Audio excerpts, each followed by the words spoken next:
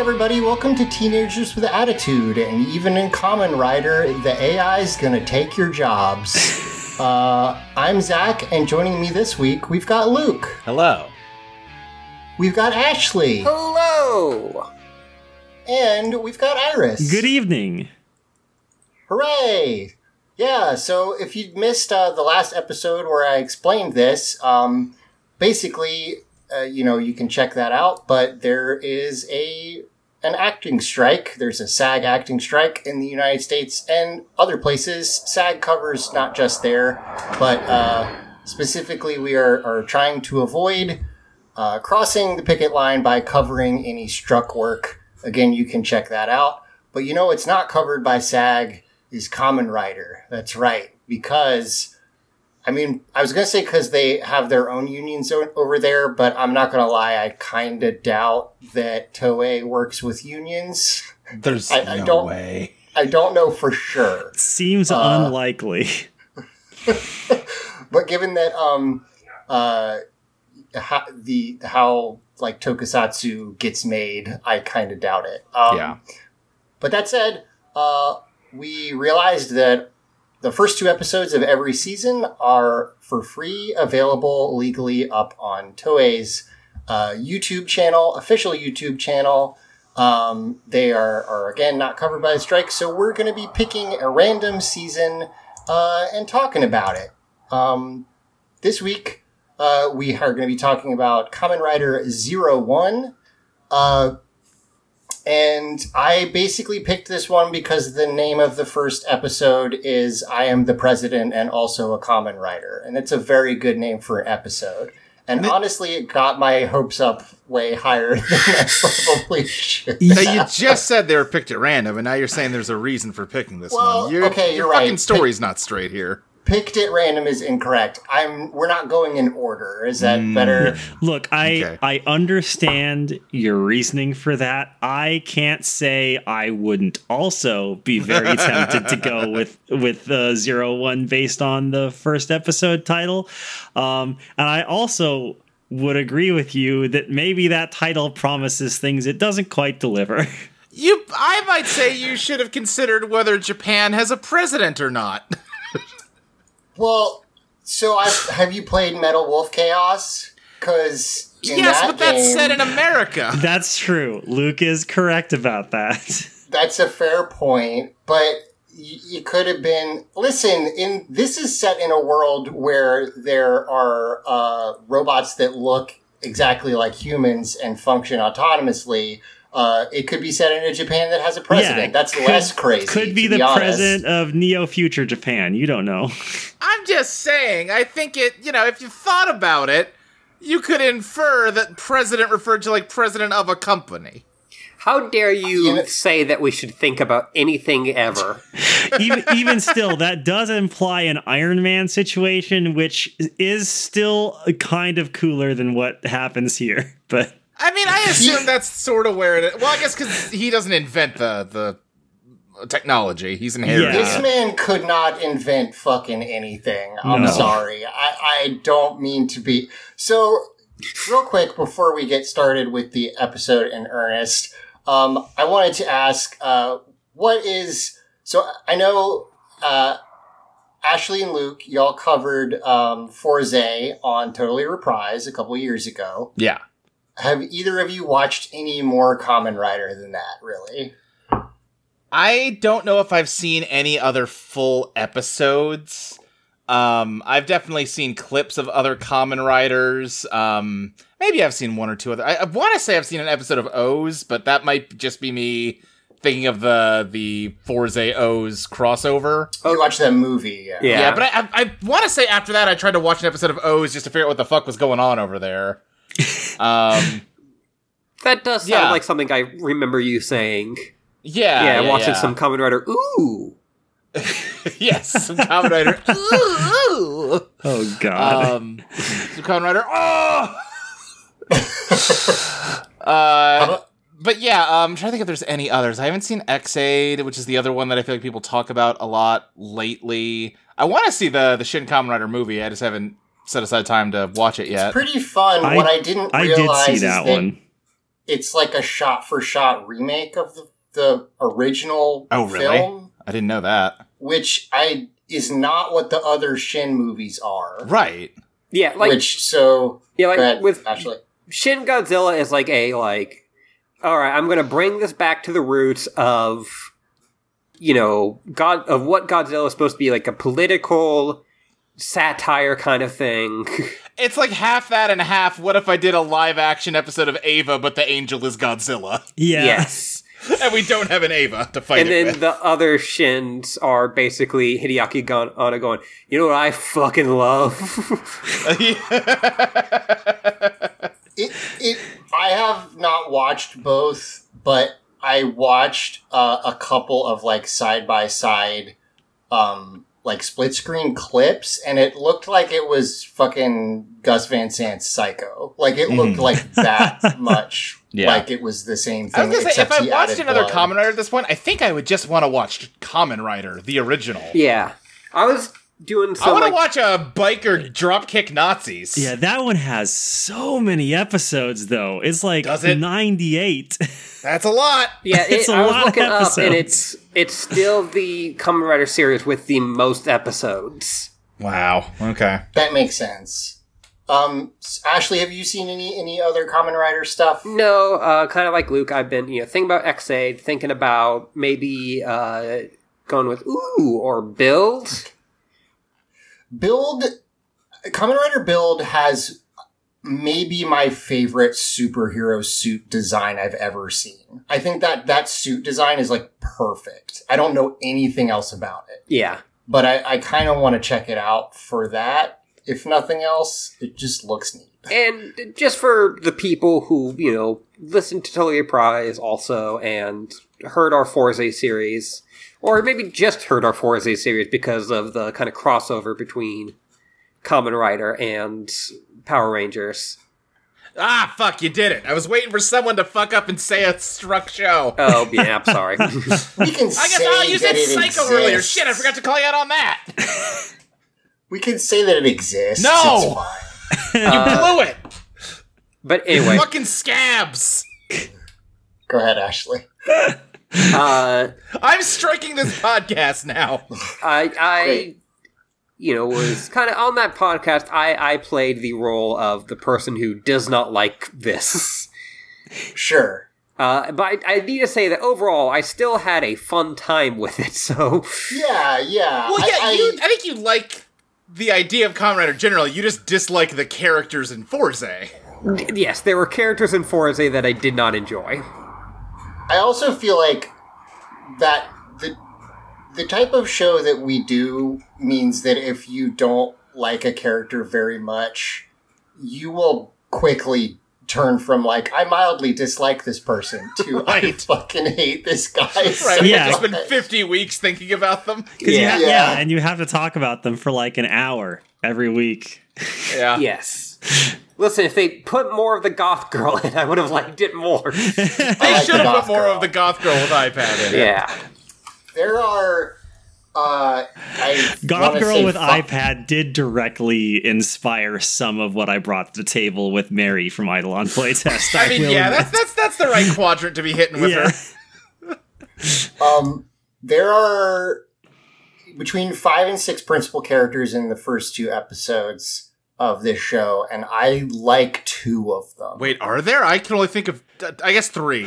I like all of them except for like the main guy who I'm just kind of ambivalent about.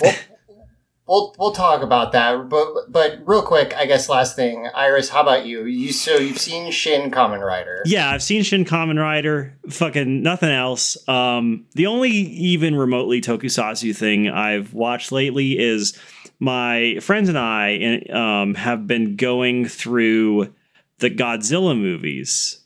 Starting from the Showa era, working chronologically up through basically every movie. We skipped a few of the Showa era, but not too many.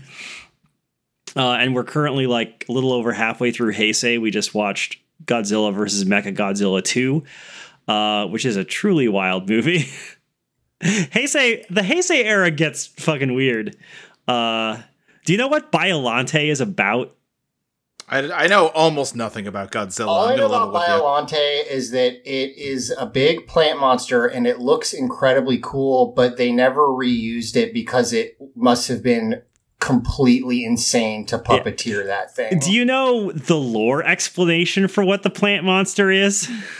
I do not. It is the creation of a scientist who combined the DNA of Godzilla, a rose, and his dead daughter. Sure. Yeah. And created a giant psychic kaiju plant. And he was like, nailed it. This is exactly what I wanted. That movie also introduces like a team of like Esper children that the Japanese government just keeps in reserve, I guess, for any psychic emergencies that they have to do. Sure. Of course. They come back in Mechagodzilla 2. Fantastic. Godzilla's fucking amazing. Godzilla's fun. I one of the things that's fun about Godzilla is it can, like Ashley was kind of saying, it can be either like an incredibly harrowing like drama with very good metaphor, or just the silliest shit you ever did see. And it's fun that it can do both. Cool. I've only really watched some Ghost. I've watched Forze, and I have always meant to watch more, but it's hard to watch over here. There are some DVDs, but mostly it just hasn't been released in America. And then you have to go find through other methods. Yeah, ways you're not supposed to do it. And they've been cracking down on that, but also still not releasing it a place we can see it. So it's weird. So I've got some very quick notes for this series. You were talking about eras of Godzilla. If you're not aware, a lot of very long-running things in Japan are denoted by which emperor's era they are part of. This is the first Reiwa series.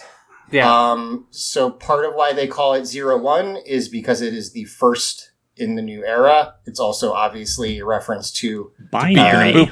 Binary, yeah. I think the technical term is beeping and booping. Beeping and booping. Sure. You got these beeping and booping robots. And then they also mentioned that all the magia, the bad guys, basically, they take a lot of design elements from discarded concepts of the first Heisei era. So, like, they literally went and found a bunch of discarded designs and worked them into these as kind of a like a nod to that stuff. So, which is I think is pretty neat. Other than that, I don't have. Oh, I guess the only other thing to note, and this won't affect us here. This is the series that got interrupted during production by COVID. Oh. So this is like one of the most recent ones. Yeah, this started in 2019. Yeah. Okay. Yes. And the thing about that is that there are multiple season or multiple threads that they basically either completely drop or like there is a, who is the White Ranger style mystery that they changed the identity of because they ran out of time. Sure. At the end. So there's some stuff that they were just like, we did the best we could, which is fair when you're trying to make something that's, so this only has 45 episodes, which is low for a Kamen Rider series. But that doesn't affect this, first and second episode, where we open with, let's see, his, by the way, I'm going to say names wrong. And I'm sorry. I'm going to do my best. Hey, you know what? I didn't absorb a single one of these people's names. So I wrote them all down because I knew I wouldn't otherwise. I got to watch like 5 episodes of a thing before I remember anyone's names. I am just bad at names in general. So yeah, I was going to say that also applies. If this was English, that would be the same. It being a different language doesn't help in that regard, but yes, yeah. But the main guy is Arudo. Arudo, right? Yeah, that's the main dude. And his grandpa is Korinosuke Hayden. Hiden, thank you. And he is the founder of Hiden Intelligence. And the creator of the Humagears. The Humagears, that's right.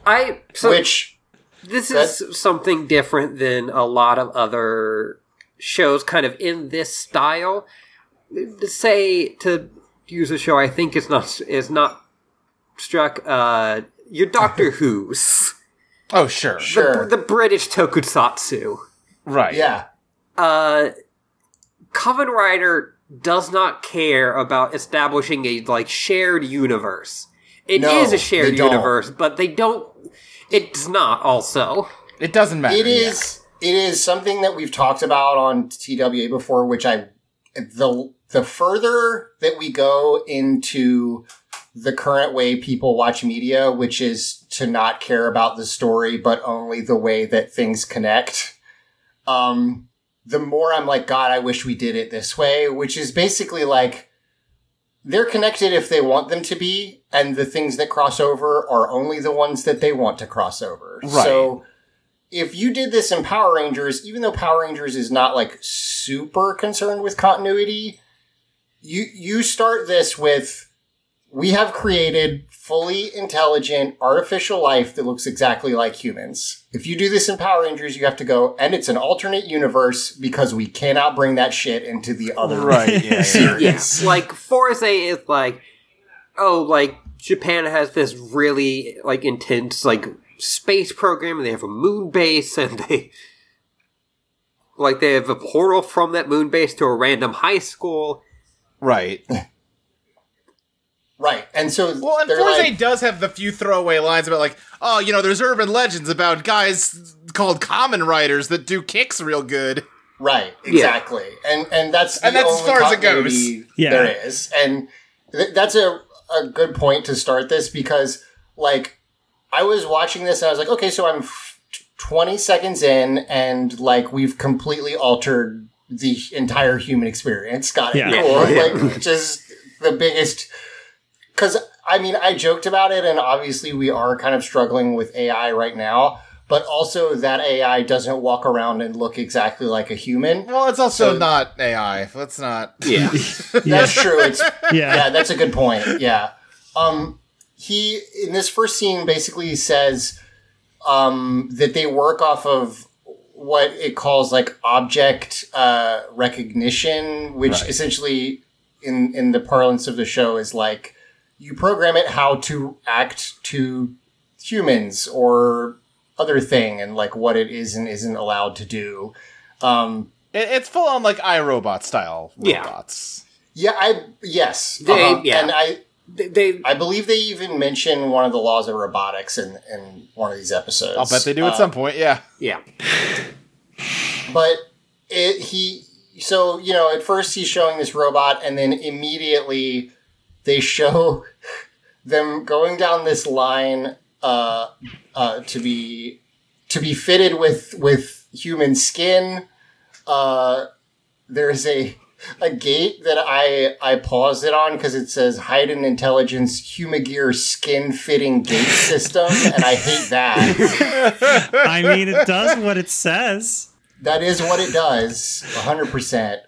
But yeah, they look exactly like... It's actually...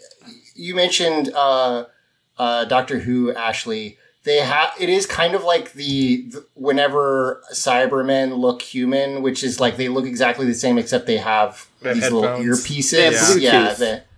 They got Bluetooth. Yeah.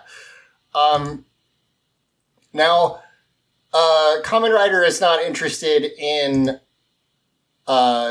making things make sense or fit together. The other thing is that it's not really interested in exploring the fact that he has invented these to do quote-unquote menial jobs. Yeah, no. Except that the first scene is our main character getting fired and replaced by a Humagear. So it kind of is, but it's also not. But that's complicated by the fact that he also... is a really bad comedian. Yes. Like he was getting fired sucks. no matter what. Yeah. Yes. The robot did not do that to him. He did that to himself. Yeah. Well, first, when they show the guy who's like, this is the guy who invented human gears, I'm like, that's the villain. And then they're like, and he's dead. I'm like, not the villain. Yes. He has a similar vibe to the main villain in Forza. I did think, wait, is that the principal from Forza? No, it's just a guy with similar energy. And two, the real reason you brought me on for these episodes is to criticize this amusement park. What are we doing here, people? Please tell me how bad this amusement park is, Ashley. What are its sins? Did you catch the name of it? I didn't catch the name of it. I'm going to tell it to you because it's incredible. It's called Giggle Dreamland. Yeah. I will hear no complaints about. Was it called Giggle Dreamland like in English text, or is that maybe a subtitler doing a bad job of translating it?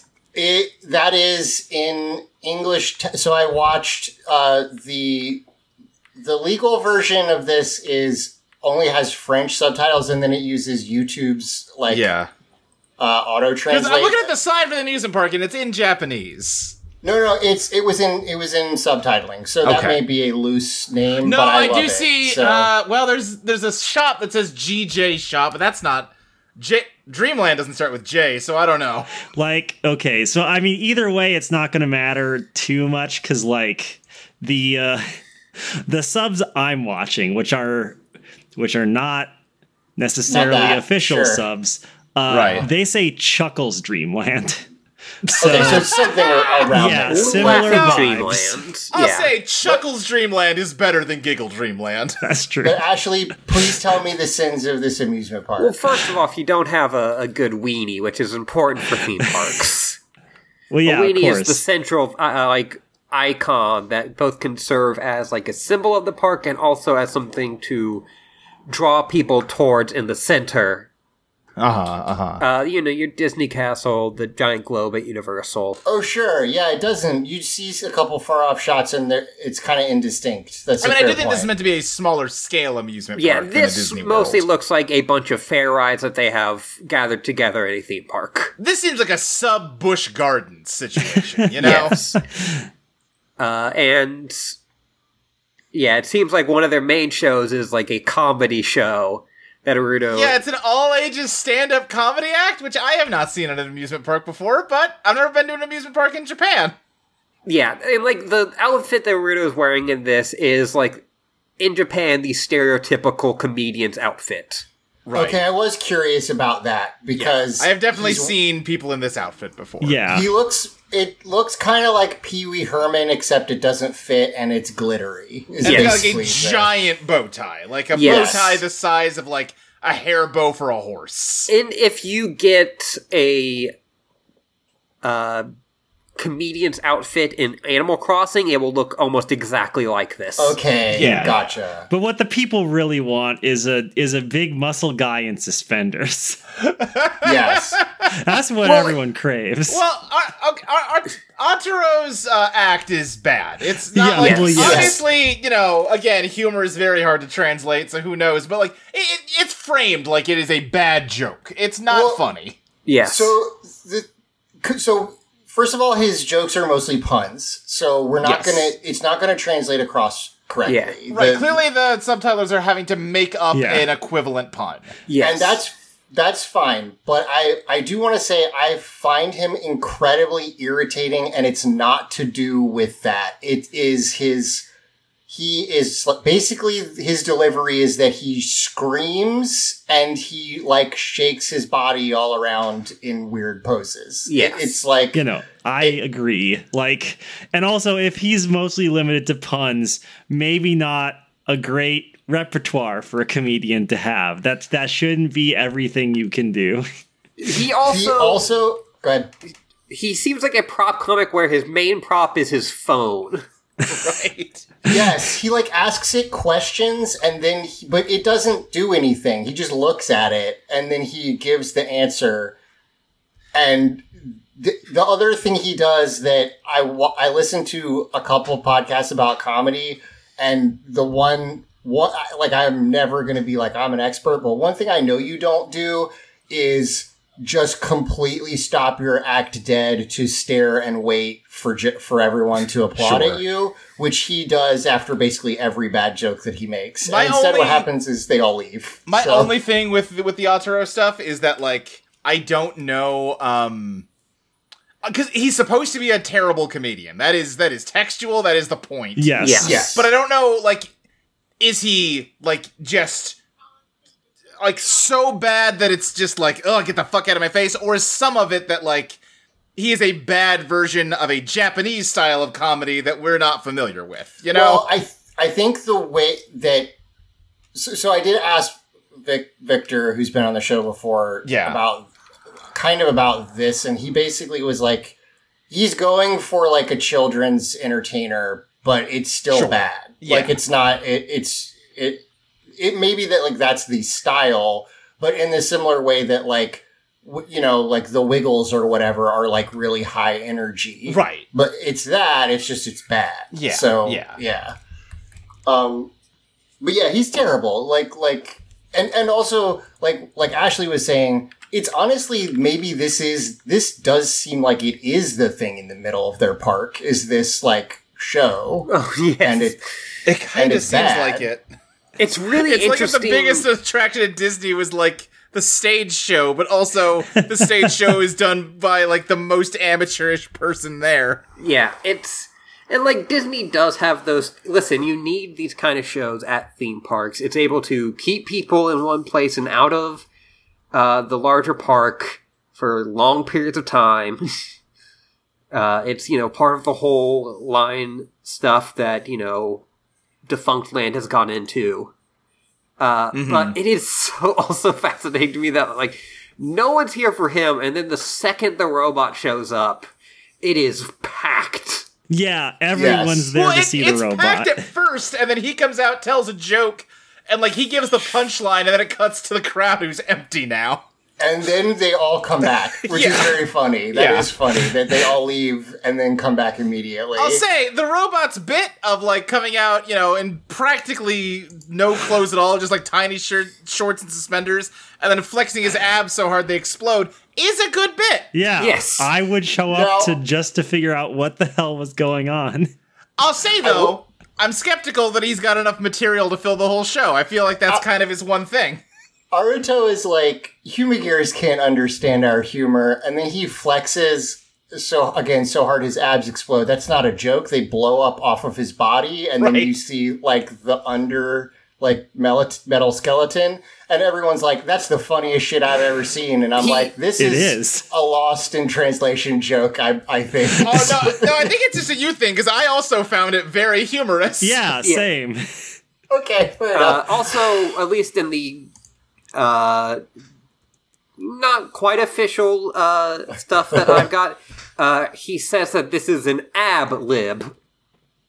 Oh, yeah, I also see that. Good. I do like that. I'm just saying, I don't know how he builds on the act from here. I don't think... Other body parts explode.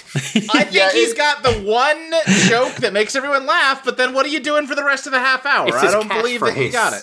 He just stands there, and everyone just claps. Just drinks in the applause. Yeah. So another thing that, like, differentiates humans from humigears, other than, like, being robots and Bluetooth, is they'll have, like, a black little, like, tattoo that's kind of like a barcode. Yes, that's true, yeah. That this guy has, like, on his chest. And I bring up because in looking at other O1 stuff, I found this guy who has it as a weird chin strap. Great. Like, as a goatee. Oh my god. Oh wow, that's incredible. He has stuff. it's a soul patch. It's like right in the middle of his chin. That's incredible. Which really goes well with the rest of his look, which is like a Hawaiian shirt with a lab coat over it, and then like a very fake looking white curly wig. It's great. Yeah. I love this guy already. Yeah. Aruto goes like, hey, it's my dream to be a comedian. The guy in charge is like, get a better dream, dog. He's like, you get the hell out of here. And Aruto does say here, specifically his dream is to make people smile and laugh, which will be important later. Yes. We see at the hidden intelligence. The Jun Fukuzoe, who is the VP, and he comes in and he immediately puts a huge portrait of himself over the previous president. I love so he can't much. even take the old painting down. He's gotta like hang his up over top of it. He leaves it there. Yeah, good. But Good joke here. Yeah. Yeah. It's great. It's very funny. Also, why are both paintings like on black velvet? Yeah. Don't worry about They're both it. on black velvet. They're also just in the middle of a concrete wall that doesn't have anything else on it. It's really funny. It cracked me up. Yeah, I would buy that. But just the combination of all of this stuff just makes it hilarious to me. I will also say, maybe we had the 01 and the little intro eye catch. Be in black light because it's black and neon yellow. Right. And he glows in the dark, the design. Yeah, so maybe they're going to have some later blacklight stuff in this, and that's why it's black velvet. I mean, maybe. Honestly, I could absolutely see them doing if you put blacklight over the president's portrait, it reveals a secret or whatever. Real quick before we go way past it, I have to say, because I think it is in that eye catch, I love the theme song. I think it's really fun. It's a lot of horns and also a dude just chanting 01001 in different patterns, and it's very fun. I liked it. I think it's good. Nice.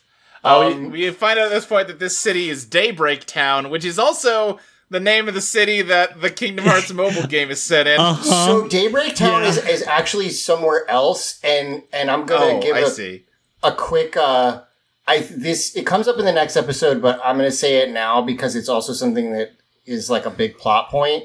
Daybreak Town is a completely destroyed city.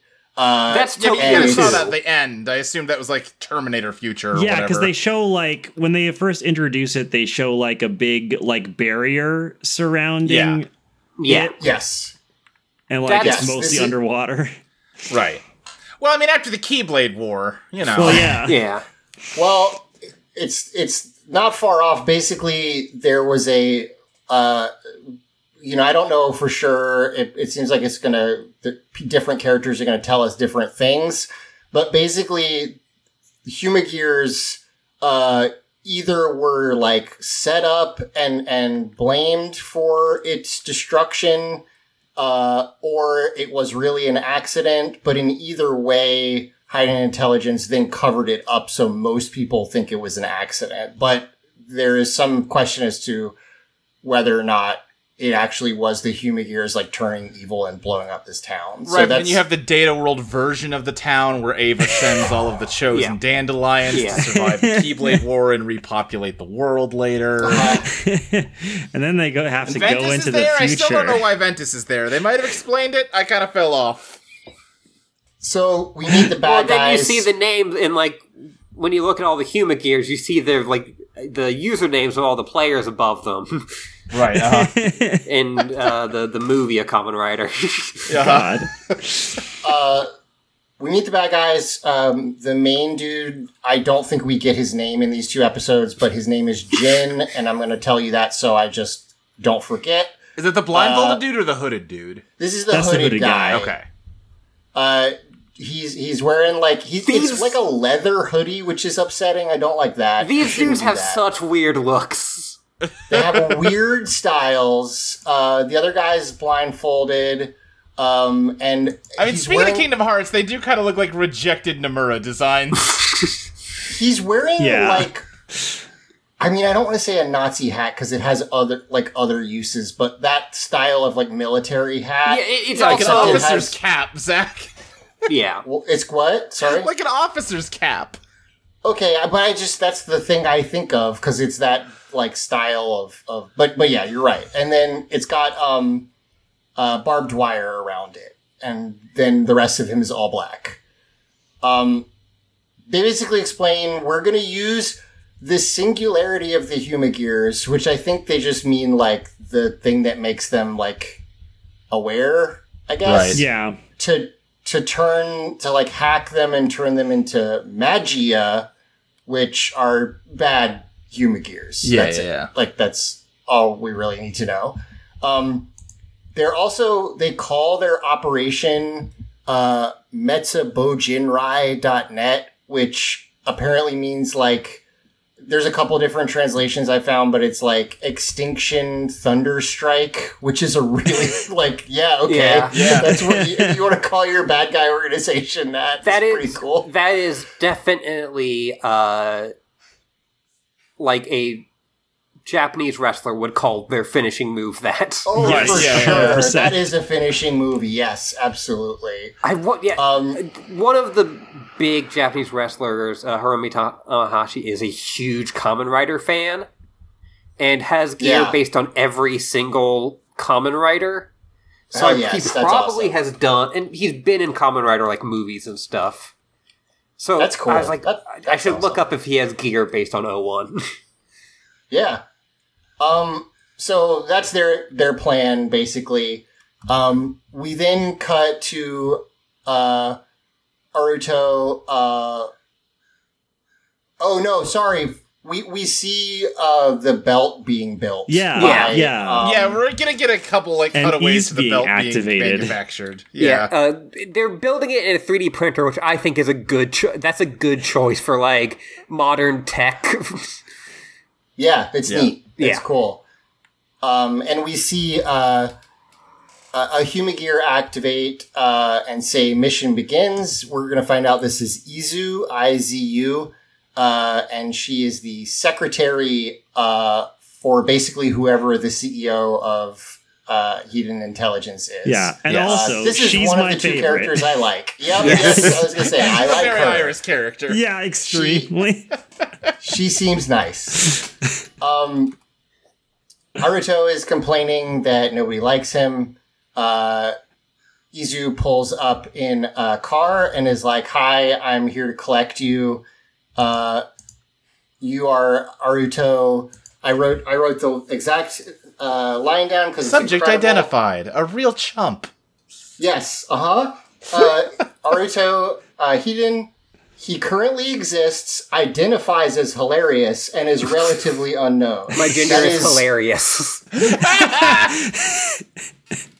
It is so fucking funny that, like, and he immediately, like, pratfalls on the ground like he has been murdered because he has been. He has. Absolutely. Yeah, just There's a lot of destroyed parts by in the this most polite robot.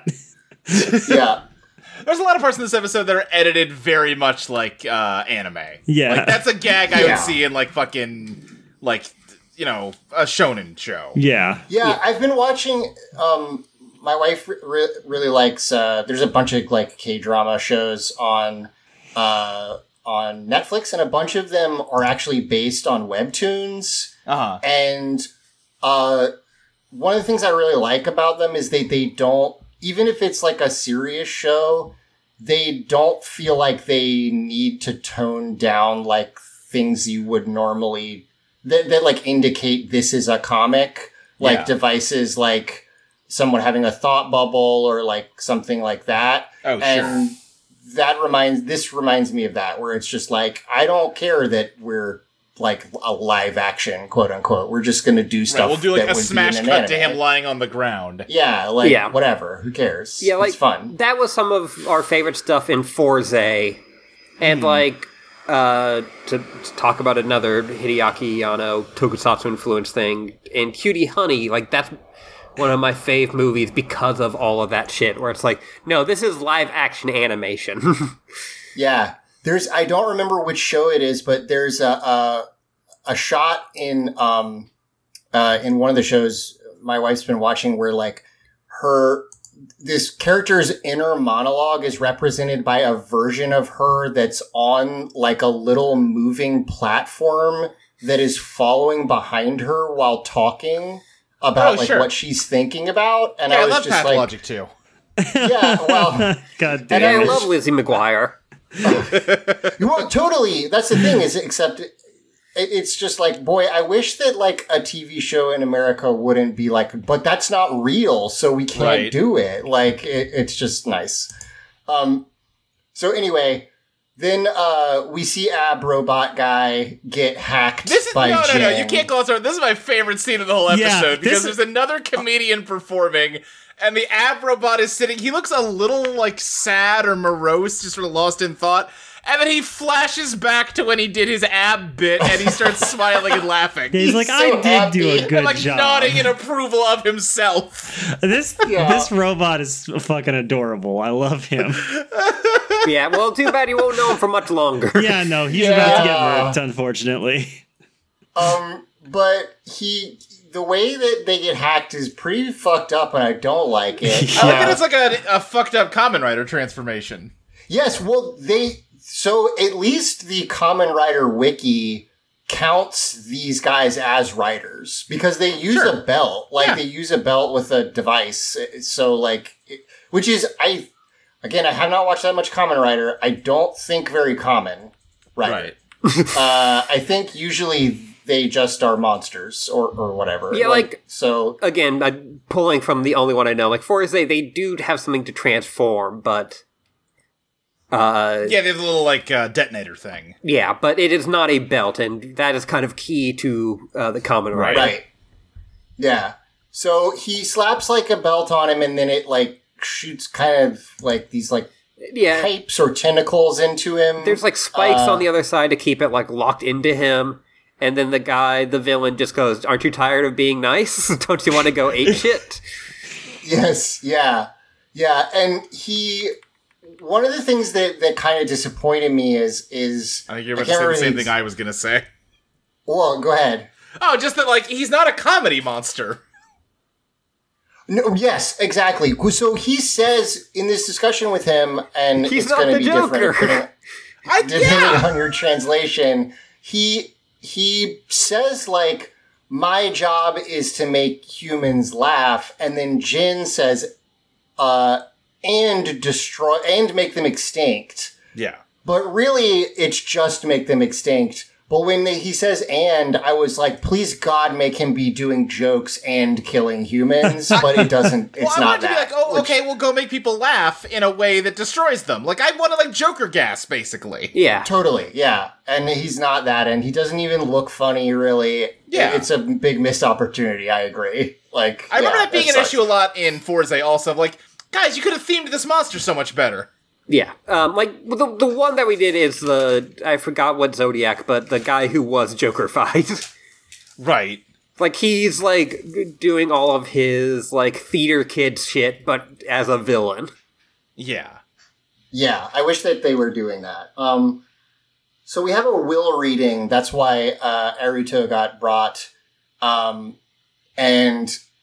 basically at the reading, it turns out not only is he now the president, Shock, but his grandfather says he's the president because Humagears are going to attack humanity.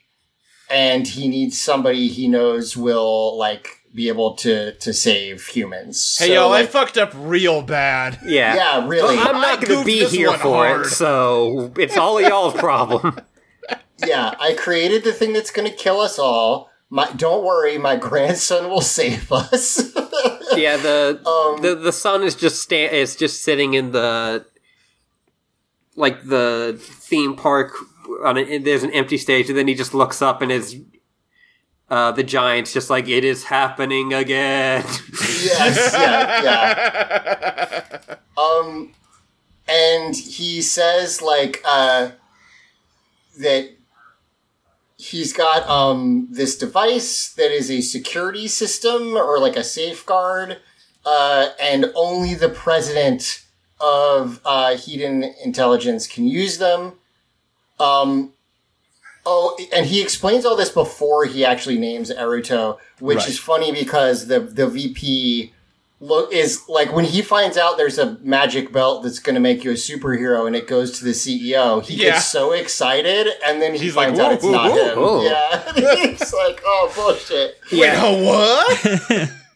The VP is another one where I was like, I thought that he may be, like, secret villain, but it seems more like he's going to be, like, the comedic relief. I feel like it could really go either way, where he ends up like teaming up with the villains, or it's like, 15 episodes from now, it's gonna be like, I used to not respect you, but now I understand the power of your heart. Yeah. Yeah, I just figured that he would be doing some dumb shit each episode, and if he joins up... you're seeing him as like the suspenders teacher Yes. Yeah, I can see that too. Yeah.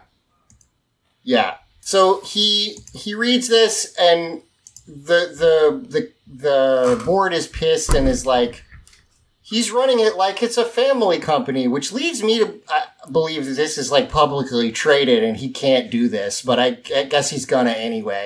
Yeah. And then I don't know enough about business laws in Japan to know about the legality of this. That's fair. But Aruto is like, I don't want to be the president. Bye. Yeah, he's just leaves. Hey guys, this is weird that I'm the president now, so bye. Yeah, don't worry about it. I'm not. No, what are you talking about? So then we get a flashback where... So this is spoilers. I don't know when it is revealed, but I didn't understand what was happening, so I went and looked it up. And I apologize. If you're going to watch, maybe skip ahead. He is playing with a Humagear and trying to make him laugh as a child. Yes. And he keeps calling it Dad, and I was like, is he a robot? Is that what is happening? And I need to know. And I looked it up, and apparently what happens is... When he was a kid, his parents died. So his grandpa built him Humagears who looked like his parents. Which is like a nice thing theoretically, but also incredibly fucked up. Hey, Grandpa, what the fuck? And then he had to see then his parents had to die again. Yes, exactly. Because that's the other thing is he is at that town that blows where this up. Daybreak happened. Town.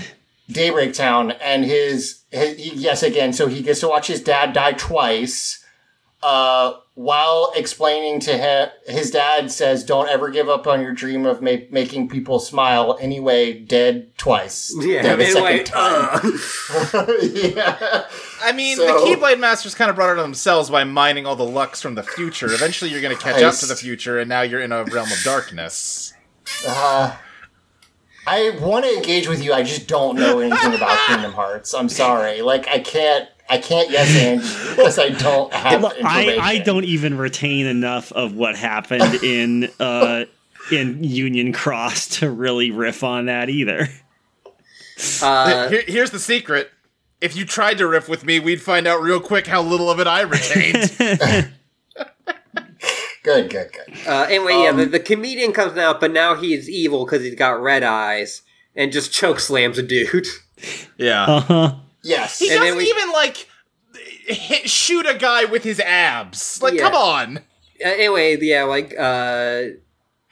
get Terminators in, and he's seeing everyone laughing, but everyone's like, what's this? What? Yeah, so his, programming is saying, no, they like this. Which is fucked up. I feel really bad for the Humagears who get converted in both of these episodes. Yeah, you're definitely supposed this guy really to. He didn't do anything wrong, and he just gets, fucking iced. Yeah, the second episode that we watched, makes it clear that, no, if they turn evil, then they are dead. Yeah. Yes. Though he fixes one somehow, but yeah, that personality's gone. So he's in other Kamen Riders that I've heard of, it's anyone who turns into a monster, they eventually get defeated with the power of friendship. Sure. Yes. And come back, and there are rare occasions where the person will die. But in this one, it is so casual with it. Yeah. I think they're fully just in the realm of, they're robots, so they don't matter. But, they've made them so human, and they've made other robots that we are supposed to care about. In the next episode, the robot that he's nice to, clearly has emotions. You 100% see it. And so then when he gets turned into an evil robot, I feel really bad. So he uses this belt power-up to Zetsumarize, which I looked up, and that means extinction rise, basically. Like, rise is kind of the suffix they put onto everything. We'll see later. Yeah.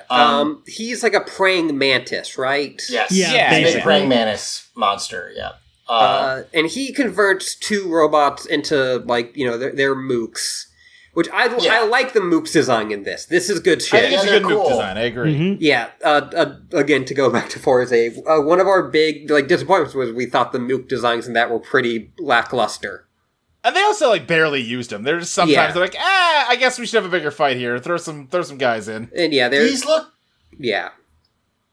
kind of I don't know. They're cool. Like the bodysuit part is very kind of skeleton adjacent, and then they have a skull, and then a visor comes down over it. It's cool. They are neat looking. A bunch of guys with guns show up. Yeah. We'll find out. They don't tell you this is anything about them in this episode, which I found very confusing. But yeah, this is Ames, which is the AI military service, who exist only to shoot rogue AI, which, according to them, has never happened before. So that's they're just confusing. Blade Runners, is what you're telling me. Yeah, Pretty basically. much. yeah. What if Decker could transform into a superhero on command? Yeah. And the main thing that I've gotten is that the lady in charge gets no respect. Yeah. She's in a Rodney Dangerfield situation. She's the other character I like. There's two main characters in Ames. One is Yua, who's the lady. She's the technical advisor and in charge of their weapons. They don't tell you this in this episode, but I'm just going to tell you now.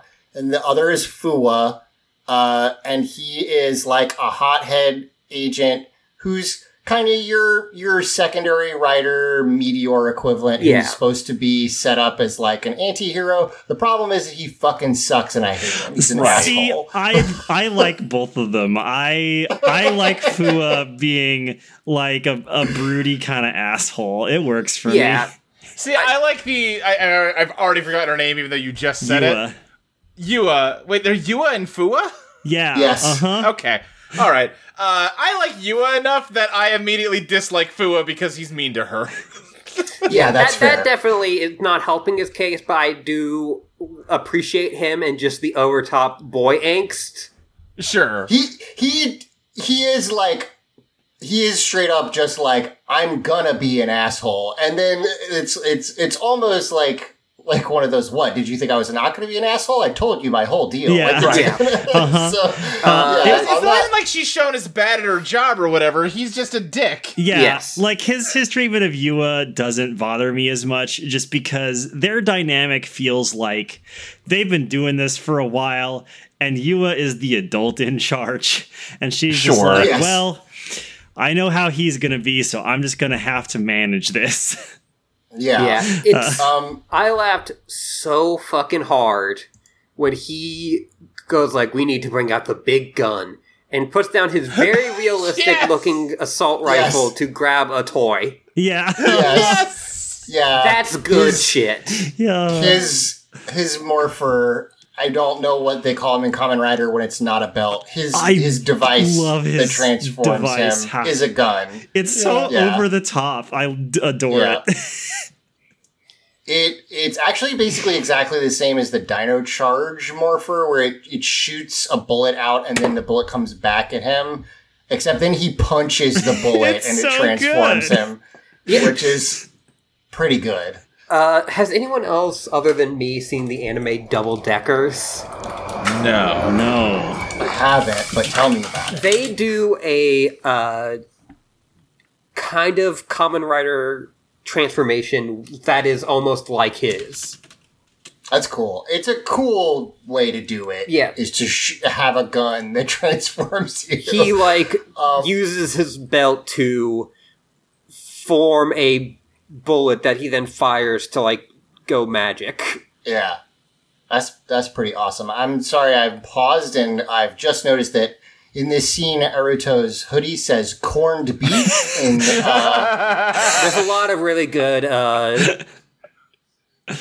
like English text on Japanese shirts in this. Yeah, it's At the same time that Ames is fighting the mooks, Aruto has gotten the belt from Iza, right? Isu. Yeah. And it has like cyberjacked his brain up to the satellite that the company owns.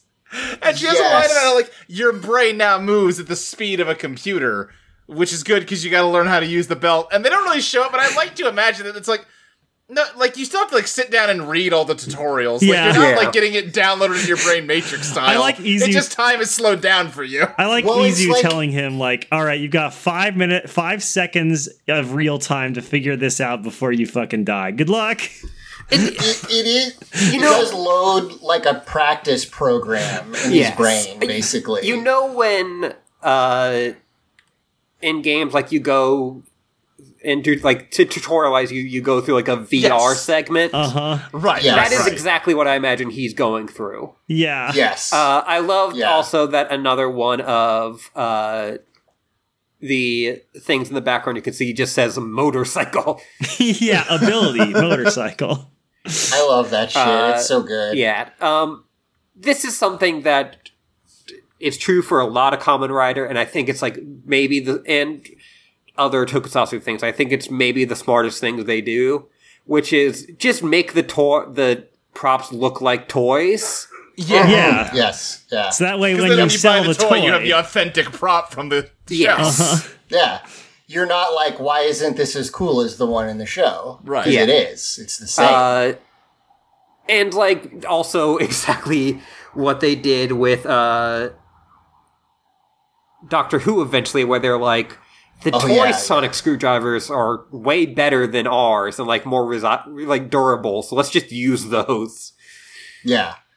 Then we get the scene we already described where Fuwa breaks the glass with his big fucking M16 and then takes out a thing that you get at Toys R Us. Yeah. And is like, now I'll really show him, which is very funny.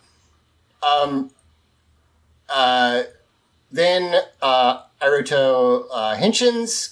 It's a pretty cool transformation. Yeah, there's like a giant holographic grasshopper that's all jumping around. Yeah, and that's when I remember, oh right, he's a bug. He's a bug. Yeah.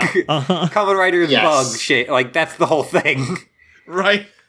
Yeah, so he actually has several, like, obviously, one of the things, especially in recent Kamen Riders, is like lots of different modes. Yeah, and he's got the little like card he swipes on the belt to get this mode. So yeah, I really like the design of those. They look like cassette tapes. They're cool looking. Yeah. I think that's in the like ending credits. You see the wolf that the other guy uses. Fua. Yeah, Fue.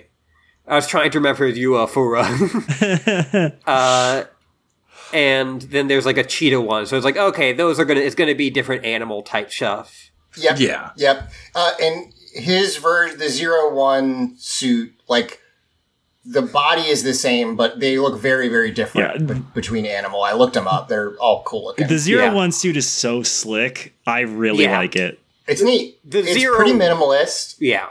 Yeah, I think the Zero One suit is, of all the Kamen Rider suits that I've seen, I think it's one of the cooler ones.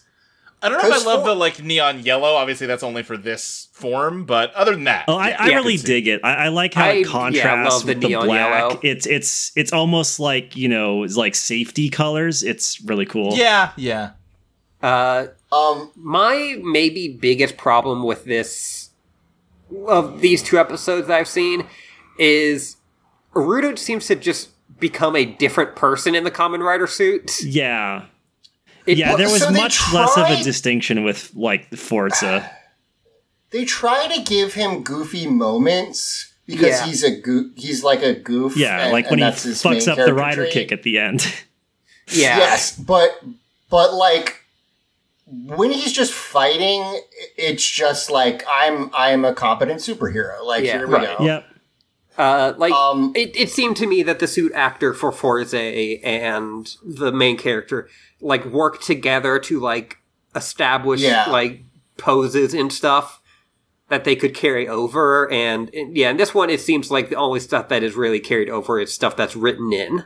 Mm-hmm. Yeah, that's fair. Because, like, that's a good point. Because when he's goofy is when it's like, and now this goofy thing happens. But, like, the body language and stuff doesn't translate. Like, he gets, Izush throws him, by the way, all of his weapons, it's not just this one, are called attaché something, and they are a briefcase that unfolds into a weapon. Love that. Yeah, good. Yeah, that's great idea. I love it.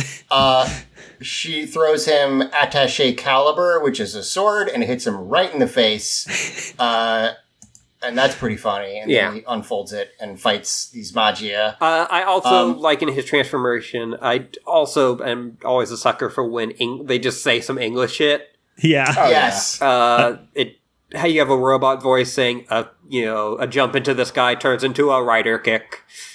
Yeah. Yes, that's pretty awesome. And like even as not a huge Kamen Rider fan, like that makes me go like, yeah! Yeah.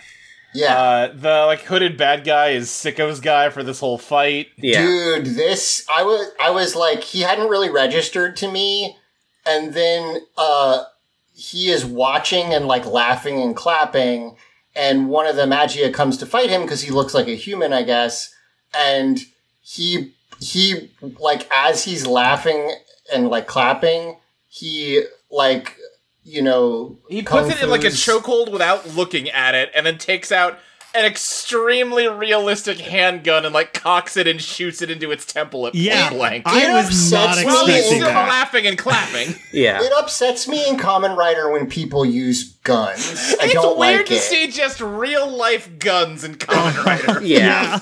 Yeah. And like that leads to great moments like the earlier stated breaking open. Yes. But yeah, it is jarring. So then basically he finishes this fight. It's a fun fight. I think they're cool. The only thing I have to say is that their negative is that there's a lot of cool choreography, and then there's a part where a bunch of cars, he has to like jump off of them, and it looks like fucking garbage. I'm sorry. This is 2019. It shouldn't look this bad. I'm just at the point where I accept the bad CG in Toei shows, whatever. I also part of the style at this point as much as the goofy toy I wish weapons. They would have chosen a different way to resolve this that didn't require a ton of like really basic looking cars that were CG'd in. Like it didn't need to be that elaborate. Of stop requested is somewhat funny. Yes, I like he's going through the whole bus. I liked that bit. Yeah, he pushes the stop request emergency brake button on the bus that's flying through the air. That is funny. I also, because in Forza it's one monster per 2 episodes, and so I was like, oh wait, you already defeated it. This episode, I will say we're about done with the first one. We did a lot of setup in our description. This episode felt so fucking fast. Yeah, I was like, the pacing what is was happening? Pretty quick. I had to like pause it to physically finish writing my thoughts. It's very quick. Yeah, which is like not a bad thing. I kind of appreciated it actually. But it does. But like Ashley was saying, this guy's dead. He didn't make that much. I mean, he made way more of an impact as Abs Man than as this bad monster. When he does the rider kick, he destroys the monster, but goes through it and absolutely eats shit and burrows into the asphalt, and it's very funny. Yeah, sprains his ankle. Yeah, we basically get like a Mortal Kombat close-up of his sprained ankle. Yes. Yeah. Here's a fun fact about me. All the time growing up, my feet worked bad, and that would just randomly happen to me sometimes. Oh, no. Up through, I don't know, 15 or 16, yeah, sometimes I'd just be walking down the sidewalk, and all of a sudden my foot, nope, horizontal for you. Oh, God. I'm looking... I paused to look at, and on screen was the Ames logo, and it's the most "Are we the baddie" shit. Yeah, I mean, they look like a SWAT team for sure, which is not, great. Yeah, it's just like the logo is like when you look up like police challenge coins, they're like, oh, this is just face off evil shit. Yeah. Or it's a skull with like a lightning bolt through one of the eyes. Yeah. So it's a skull and Harry Potter, the two most evil things. Oh, God. Yes. It looks like something that you would see on Stormfront. Like, it is not great. We see the bad guys be like, well, whatever, we'll regroup. Yeah. And the owner, the Walt Disney of this theme park is like, we'll rebuild because we have a great hero. This kid has a shirt that says, you want to come to join us? Yeah. And then backwards says, upside down, right below that says, I will definitely join you. Kid has style. And Aruto sees this and is like, oh, I can, cause happiness and smiles this way instead. Because Izu has said, like, well, you use the belt so you're president now. And he's like, I don't know about all that. But he sees this and is like, well, I guess I'll have to do it. There's more than one way to achieve my dream. Yeah, I don't really want to become president, but I do want to become a superhero, so... And then he finishes it with the episode with a bad joke. And it's something about, like... everybody at work gave me the business, and then Izu explains the comedy, and that is how they close the episode. I love this as a bit Izu does. Yes, because she does it at the end of the next episode also, where she explains his bad joke to everyone, and I do like that as well. Yeah, that's a funny... become a duo comedian, man. Yeah, really endearing. Rewatching, like, talking through this and watching it while we're talking about it again, I hate him less, but when he goes into the I am telling a joke mode, I'm just like, I hate this guy. I mean, he's a terrible comedian. Yes, it's very frustrating. Yeah, I definitely like him less than, oh gosh, I can't remember Forze's hero anymore. But, like, he definitely leaves less of an impression. Like, it's like, oh yeah, he's just a shonen guy. Yes. Like, I don't think his, like, particular bit is very interesting. Like, he's fine. Like, I don't hate him, but I also am not particularly invested in him. Like I was, with the main character of Forza. Yeah, that is kind of my main... Gentaro, by the way. Gentaro. Like, I love Gentaro fucking day one, scene one. That was what I was going to say. My main complaint and point of comparison is, like, you love Gentaro instantly because he's like, I am going to be everybody's friend. And making people smile is, like, a good goal. But he's bad at it. Yes. He's so bad at it that it's like, well, I did at one point say that Gentaro would be the kind of guy who said we need to befriend Nazis, but I do think that he is way more instantly likable than... Yeah, I mean, Gentaro, like, I think you guys made this comparison. He's like Goku. He's like, we'll fight, and then you'll be my friend. That's just how it goes. Yeah. And I can be friends with the bad guys because I will simply defeat them if they start shit, so it's no big deal. Yes. Right. Yeah, and in the world of Kamen Rider, like, you don't have to interrogate that because it's Kamen Rider. Because it's correct. Well, also because the evil people in Kamen Rider want to, like...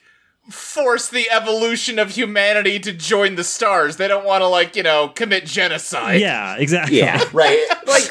So both those characters have like a basic bit that they are doing, which is right. Gentaro is like the delinquent looking dude who's actually nice, and Naruto is a bad comedian, and it's just also I think bad comedian is less of a good bit. Especially with all of the language gap that we're experiencing, and cultural I think the gap. language gap is a problem, because, like, if this, and again, I want to, like, have the caveat that maybe it plays better if you're Japanese, because I don't know. But I think he's supposed to be not funny, so it's No, he's supposed to be not funny, but what I'm saying is that, like, if this was an English language thing written from the ground up, I can absolutely imagine a world where it's funny the way that he's not funny. You know? Sure, yeah. Yeah. So, in episode 2, which is AI the enemy or an ally, we go back to Hidden Intelligence, and so here's a thing I noticed. I think I realized. Apparently, at their headquarters, they just play the 45-second description of what a Humagear is on by loop. his grandpa over and over again on loop for all eternity. It's so weird. That is a weird call. Yes. I mean, it makes sense for, like, the lobby for, like, hey, here's what my company's but about. they've also got, like, a weird rope blimp thing. Just like... The other thing I was going to say, and this is, Iris, exactly, is that other than Humagears, which, to be clear, are an absolutely insane technological leap, we're just living in 2020 Japan. Yeah. Well, the cars can drive themselves, too. We see that happen at the start of this episode, is the car just drives off on its own. But it's not like everyone also has, like, laser guns and, like, jetpacks and stuff. It's, like, mostly current tech levels. Yeah, with some fancy with drones. A couple different things, and such as a big blimp drone that plays this 45 seconds on loop forever. Their phones can also be somewhat holographic. Yeah, that's true. Yeah. The phones are mad, like they're smartphones, but slightly more advanced. And also look like toys.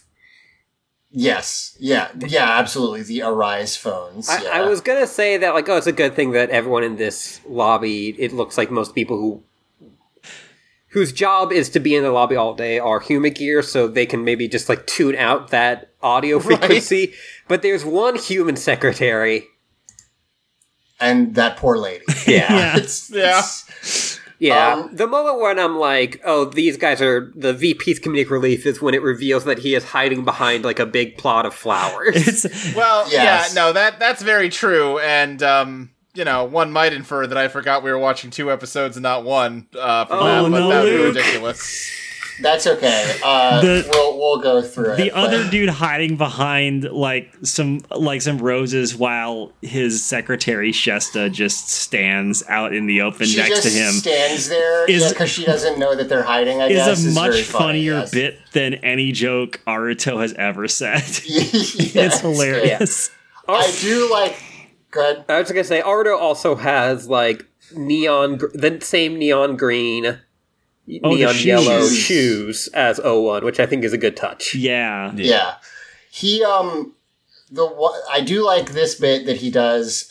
He's getting facial recognition scanned by the security guard Humagear, and he just makes a really weird face at it to like, I don't know if he's trying to throw it off or what, but we get like, Terminator vision of it scanning his face even as he like contorts it. I don't know. I thought that was funny.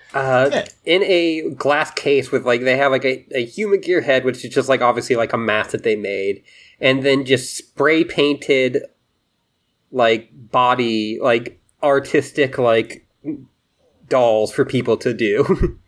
Like the model of the hand or like the model of the whole guy, but just like spray painted silver. Aruto does a bunch of weird fucking shtick in his new office where he's like pressing his body up against different glass panels and shit, and I don't...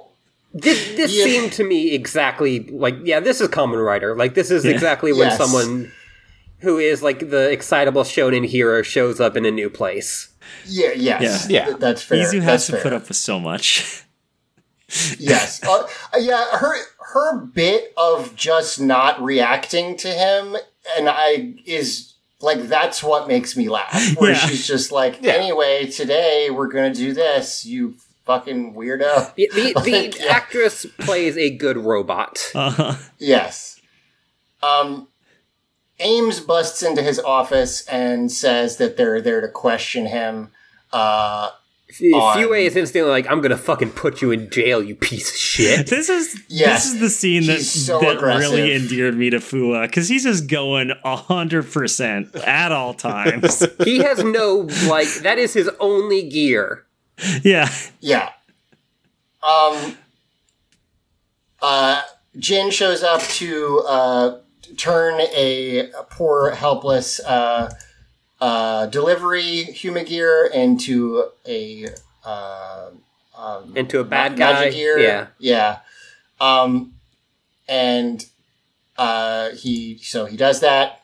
I forgot they don't transform right away. They just become evil first, and then later they transform. Yeah.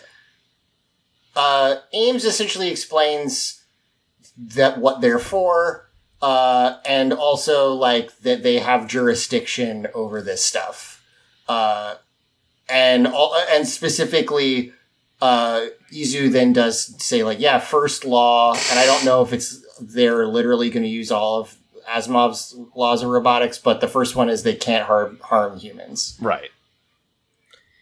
And then he says, anyway, I understand you're here for an extremely important business. Let me show you a very funny joke. Yeah. And he does a funny joke. And Fue is I'm going to murder this man now. So that's what I thought was happening.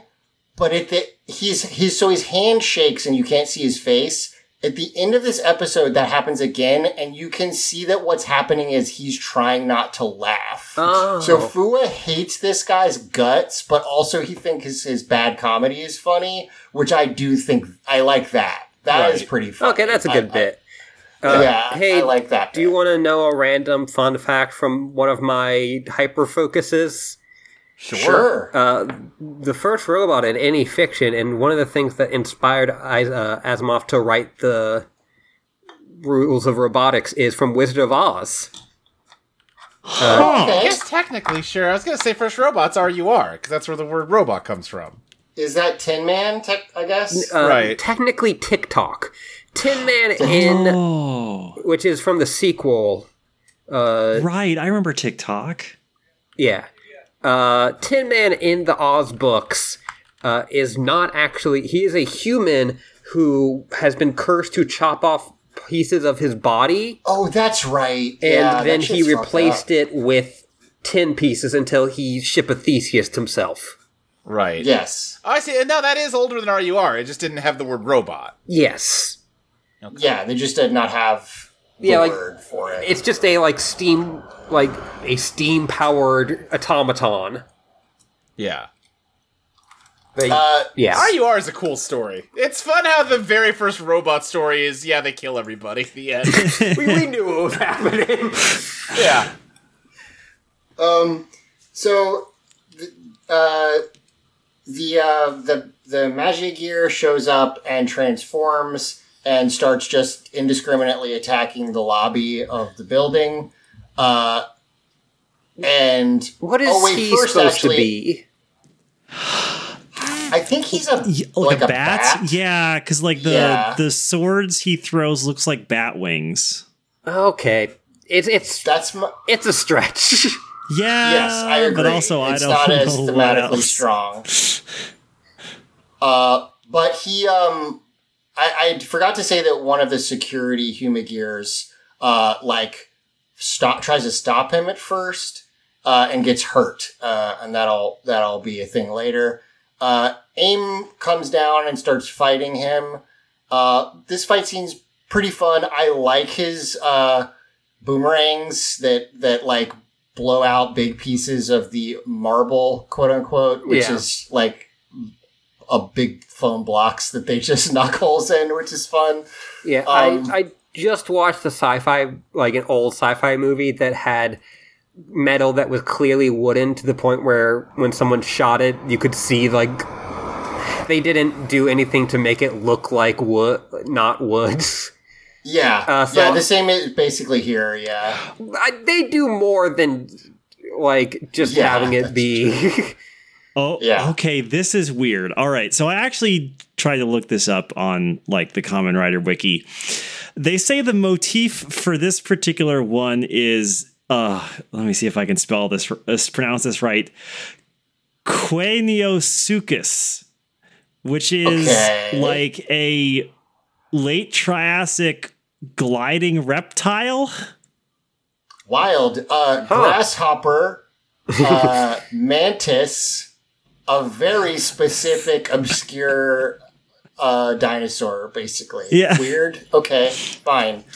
Well, their other one that's in this is basically a saber-toothed tiger, so I guess they were, for some reason, in this episode going prehistoric. So you say that, but it's not. So again, I don't know how accurate this is, but the motif information I'm given here is like actually like a fanged marsupial, specifically like a musky rat kangaroo. Oh, you know what? I wonder if because their theme is like, we're going to make you extinct, that they're picking extinct animals. Oh, right, maybe, that would make sense. Yeah. So maybe it's not a grasshopper in that first one. It's like some specific kind of mantis that is mantis, extinct, or maybe. Yeah. Or like the thing that the Pokemon fossil's based on. Oh, like Kabutops. Yeah, it could be. That's true. Yeah, so I wonder if I'd have to keep watching, but that's the only thing I can think of. Because, otherwise it's like, these are very obscure, but... Yeah, so this whole fight's happened, and one of the kind of central things that's going to happen is that that the Ames believes that Kamen Rider Zero One is a Humagear. Yeah. Yes. And they chase after him when he fights the monster off. And when Arito untransforms, they're like, "Where'd he go? Like, tell us where he went." And he's like, "That away," and basically just like says, "Look behind you," and then gets away, which is pretty funny. The only other thing in this fight that's worth noting is that Fuwa has a transformation key thing, and he tries to get it open, and he can't open it. And Yua is like, yeah, because I literally keep telling you you're not allowed to use that, and you won't listen to me, and I'm the one who's in charge of them. Yeah. I thought that it was just he couldn't get it open in the moment, and I thought that would be very funny, but this makes more sense. You just thought it was like stuck. It's just stuck. Yeah. You need to hit it on the side of a countertop a couple times. Yue does get to be pretty cool in this scene, though. Like when they both dodge, he's distracted, and Yue sees the like sword boomerang coming back, and she just like kicks him real hard to propel both of them back to dodge it. It's a cool fight. Damn, she's so confident and also cool and also hot.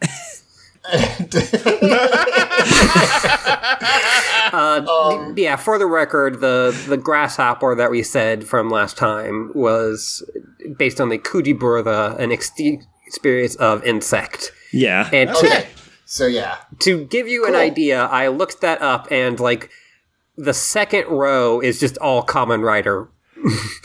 So they really just picked like some obscure. They like probably went for a shape or something, and then were like, what would fit this? Yeah, that's cool. That's a good idea, like to fit that theme. I like it. Yes. Aruto comes back inside and sees that the Humagear security guard who was hurt, and he's like, "Hey, you helped us out, and that means your family. And so what's your name?" And he says, "Oh, it's Mamoru." And he's like, "Awesome." And then he like takes a handkerchief out and uses it as like a bandage on his injury. And it's like, "You should get that checked out." And Mamoru does a big smile. And I'm like, yeah, this won't make me sad when this guy becomes evil. This guy later. Might have shown It'll off a photo of his robot kids. Yeah, and said I retire tomorrow, like robots do. We see that there's a big like media scrum, and everybody's like, "Hey, what the hell is happening? Like, why are people attacking?" The VP. Yeah, it looks like you're right. Every enemy in this, like enemy rider in this, is all based off extinct things. Cool. Yeah, that's neat. Awesome. That's pretty cool. Yeah, that's a good one to go with. when you said those two, I was like, that has to be it, because those are too weird otherwise. Right. The VP's like, anyway, Mr. President, how are you gonna save face in front of all those reporters and make our company stock not tank because we're tied to this? And Arito does a full-on... He drinks out of a panda mug so that he can do a spit take and ask, what, who, me? And they're like, yes, you're the president. That's like the whole thing. So you should fix this. And obviously the VP is like, but then I'll be the president. Ha ha ha. You'll have to step down. And then he spit takes again right in the VP's face. Yes. Ames comes back in and... they're like, it's time for us to give you the backstory. Yes, but also Fuwa magically smash cuts them up to the roof. Like, it just cracked me up where he's like, anyway, I need to talk to you. Bam, we're on the roof. I was like, oh, we teleported. Power Rangers teleported up here. Yeah. And Fuwa, this is when he explains basically what I talked about earlier, which is that he was at this Daybreak Town when something bad happened, and it wasn't when the servers got shut down. Oh, is that what it says? No, that's a joke from Kingdom Hearts. Sure. My God. The human gears in here look way more ape-like. Yeah, they're crawling around and like kind of they've got like that protruded mouth thing that looks more like They haven't been given their skin sleeves yet. Yeah, but also you're right. They do kind of look more like simians or apes than the rest of them. Yeah. The first bad guy of this episode attacks one of the press conferences, and while the security guard is trying to help, he gets transformed. Yes, so now there's two, which I was like, whoa, they're going fast. And then I was like, oh, right, because we have to introduce our second rider. There are so many. I was looking. I know that this is like modern Kamen Rider is just like this. There is like a new rider or new form for a rider in literally every episode of this whole series. Yes. That's too much. Yeah, that seems like a lot. We've talked about it on Teenagers' Attitude where it's like, once you have 4 Megazords, I don't remember what any of them look like. It's just too many. And this is so many. And things. Obviously part of the strategy there is, you need to make fucking toys. I would think you would need to give the different forms and suits and stuff more spotlight to make the toys more desirable. Yeah. Yeah. And you're going to have a different bad guy each episode. So I feel you don't need to go as hard on that. But I'm not the one making Kamen Rider. In my personal opinion, it's too many. Although, because that they are giving... I also did some looking up of this. Because they're giving so many people rider suits, eventually some of them are women. Yeah. They just have to. Law of large numbers, you got it. Though I did look ahead to Kamen Rider Saber, which I was like, ooh, it's all about swords. There's one. Yeah. One lady out of so many Kamen Riders. At least in this one, it looks like Yua gets to be a Kamen Rider. And her suit is pretty sick looking. So that's cool. Yeah, I think in Forza there's only really the 2 riders. Yeah. Yeah. Which everyone else seems is to just be the support team. a good thing for that, and then you have all the other people. Yeah. All the other forms and stuff. the metaphor of it in Forza where Gen and what's his name are the astronauts and everyone else is mission control. Yeah. Yeah. And they do a pretty good job in that show of making the other characters matter, even though they're not Kamen Riders and stuff. So. Forza is one of those things where when I think about it, looking back, and not having to watch it every week and then take it apart for 2 hours. Right. I have better feelings about it. That's perfectly understandable. I feel like that happens to us every Power Ranger season also. Like, yeah, like if I watch like Exator builds, I feel like I would enjoy it more just because, like, I'm just watching a fun show. Because you can just crank out like 4 of them and not think about it too hard. Yeah, rather than making content. But I like doing this, but it does, it can make you sour on the show. Yeah. Yes. It turns out that shows for children sometimes don't hold up to deep scrutiny. Yeah. Right. Jin shows himself to Aruto and Izu. And it's like, haha, I'm sick, I'm twisted. Yeah, literally, they're like, hey, what's your deal? And he's like, hi, I'm evil. Anyway, here's my friend Mamoru. Oh, he was your friend before? Not anymore, suck it. And he transforms. This is the first time that he's actually seen the bad guy transform. So he's like, whoa, that's a belt. That's a transformation belt. You also see his little bandage he gave him like flutter off dramatically as he transforms. That's some good Toku's cinematography right there. Yeah. Yeah. Yeah, and this is like another one where he's like goes from comedian to Kamen Rider mode even before he takes on the outfit. Yeah. And not to keep comparing this to Forze, but Forze establishes Gen knows how to fight, you know? Yeah. Well, he did all the VR missions. Right. Right, I keep forgetting he did all the VR missions. Right. So this is one of those things where, like, we've kind of skipped over it a little bit, but his whole thing is he keeps saying, like, that Humagears, because of his grandpa, like, they represent the dreams of humanity to, like, achieve, etc. I feel like it's kind of a stretch and they don't super do it, but he was raised by Humagears. Well, that's true. The Humagear was his dad. But he keeps saying that, and so he's like, I don't want to hurt him, and Izu is like, you're gonna have to, and he's like, I'll find another way, and then he just transforms and fights him, which is one of those, like, incongruities that happens sometimes where it's like... Yeah. Like, I like the internal, like, initial conflict between Fue and Aruto, which is, Aruto's like, Humagears are friends, they are, like, people. Yes. And Fue being like, I need to kill every single one of these motherfuckers. Yeah, he's like, oh, no, they are going to kill us. We have to kill all of them. And he's like, no, we can, save them or like, work with them. And yeah, it's very basic, but it works for what they're doing here. Yeah. Yeah. But yeah, in fact, it does kind of hurt that Aruto is just like, well, I guess I'll kill you now. Right.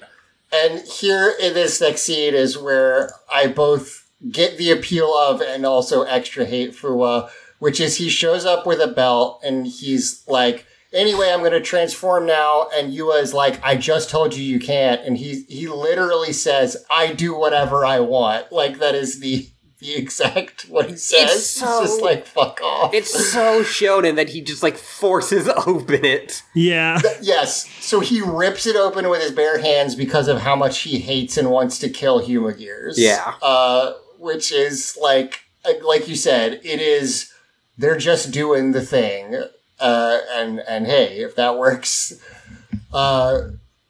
This is intercut with Aruto saying, like, literally a Humagear saved me because his dad, Humagear, like, pushed him out of the way of the explosion. I'd be dead without them. So we have, like you said, these two competing viewpoints. And they both transform. We talked about Fua's transformation already, but it's cool. He punches a fucking bullet. A bullet, like, he, like, makes a bullet come back at him, and he fucking punches it. It's cool. The other thing that's funny that I forgot to mention is his transformation device is a gun, but it still goes into a belt, which looks hilarious. I mean, of course. He's a writer. Yeah. Also, I forgot to mention it, but Zero One's transformation thing is progress. And then we've got the Extinct Rise, but then his is Shot Rise because and it yells bullet when he shoots it, which is very funny. Yeah. Yeah, like Julie, former guest on this and friend of the network, Julie, was talking about like the first person who made the belt talk. And what a genius. Yeah, I mean, you did it. Because now every different one makes the belt say a different thing. So right. Yeah, like what a fucking smart... And I always pop for it. Yeah, it's great. Yeah, it's fun. Bullet especially cracks me up. I don't know why. Like, I thought he was going to be Bullet Rider, but that's not what he's called. It's like... I don't have it written down. Molly has the X8 belt, and so all of the stuff they get in there is like based on different video game genres. Great. And so one is just shooter, which is what I always enjoy. He is Vulcan, Kamen Rider Vulcan. Yeah, he doesn't seem very logical. Some of the more obscure X8 things like Metroidvania, Bullet Hell. Bullet Heaven! Yeah, God damn it. I could see a belt saying Bullet Hell. Yeah. Oh, yeah. Character action game! Yeah, I made the joke at one point that is a Kamen Rider belt that's just a switch where you put the Joy-Cons on it. Yeah, totally. That's good, yeah. Action adventure! Okay. Really, most video game genres are bad for this. Okay. Yeah. Bullet Heaven or Bullet Hell fight. Yeah. One shot, sure kill cannon. The weasel bad guy steals a bike using his wire powers, and so Kamen Rider gets his bike. I love that it's a giant phone shot down from space. It's a big phone, and I like the part you got the progrise, a shot rise, etc.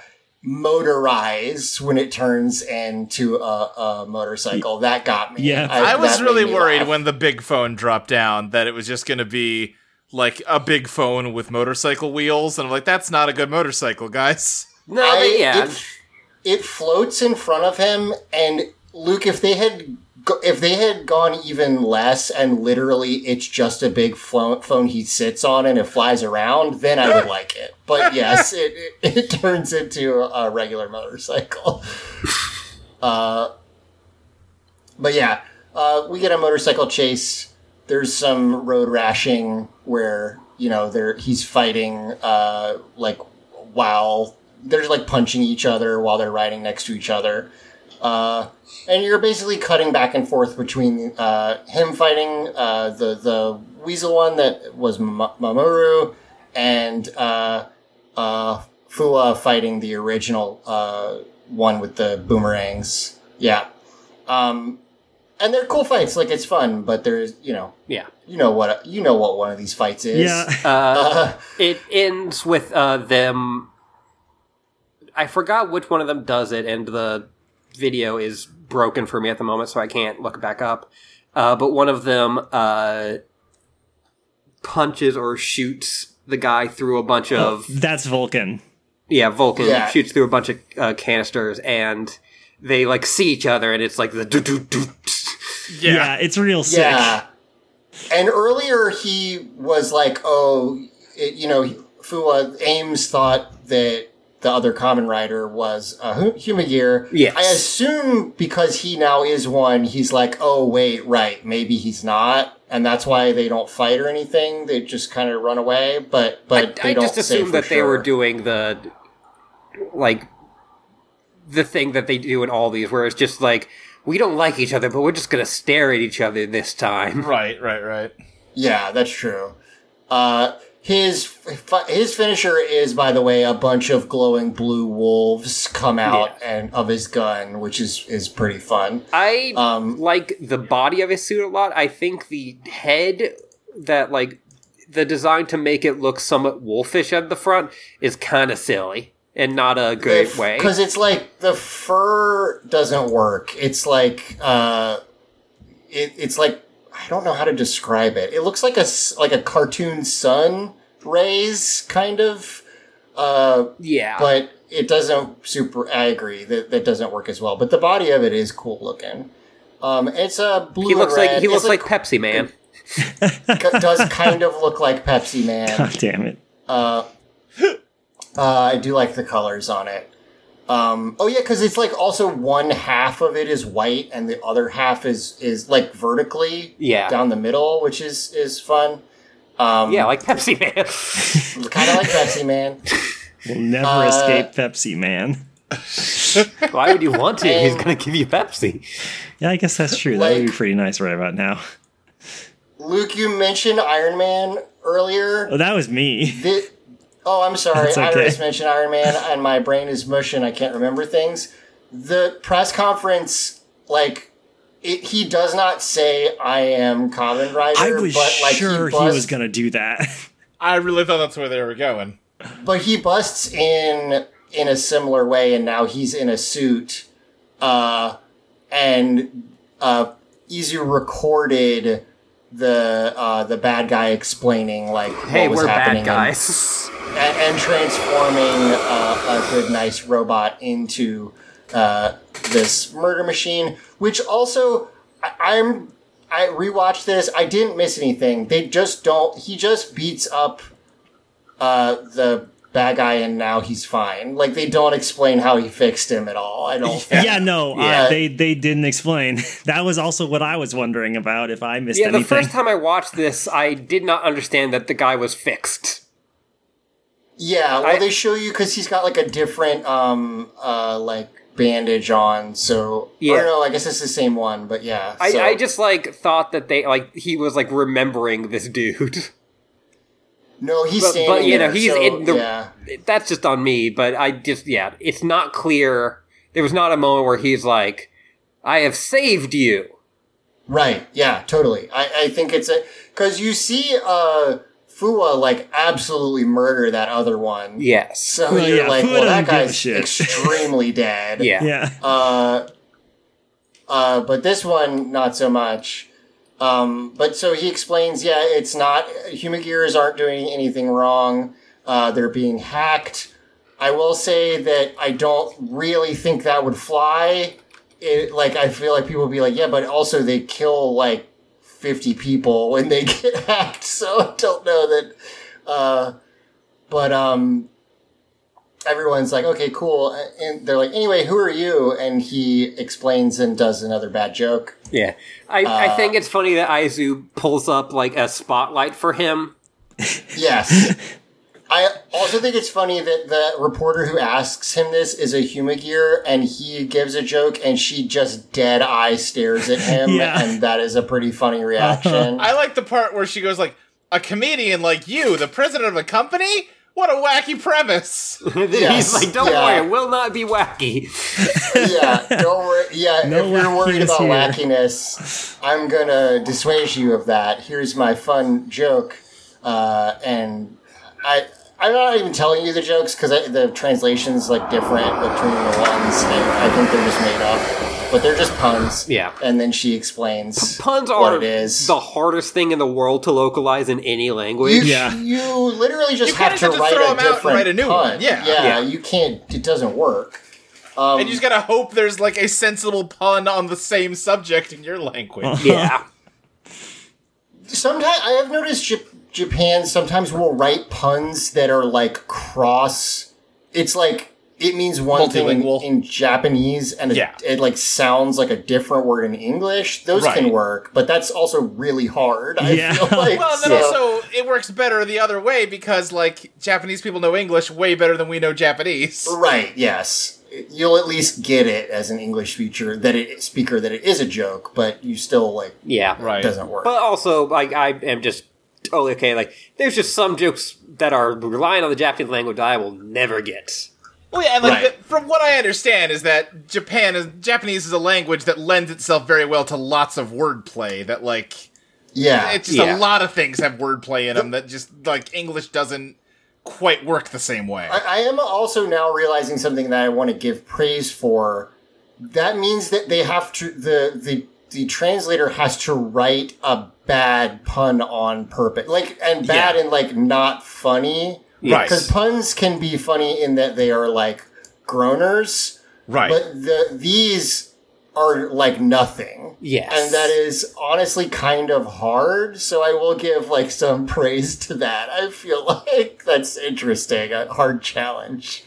But yeah, Ames is there and Fua this is when he does the thing where you find out that he's actually almost laughing. Even though he hates this motherfucker.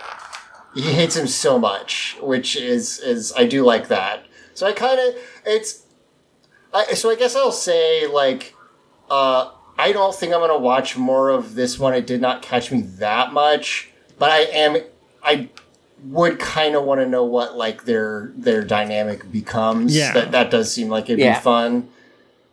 But yeah. I also, before we sort of end this particular discussion of the episode, like at the very end of the episode of the second episode of this Kamen Rider, they do like a brief eye catch that's like the two cards they use to transform. Yes. I just happened to pause there, and I gotta give a shout out to this prop design. It's pretty cool. With the designs of like the grasshopper and the wolf. I really dig how, Aruto says rising hopper ability jump, and Fua says shooting wolf ability bullet. Yes. Yeah. And also, like, there's this cute little design where the hinge of each one, because like they open, has a arrow stamped on them, and Aruto's points right and is debossed, and Fua's points left and is embossed.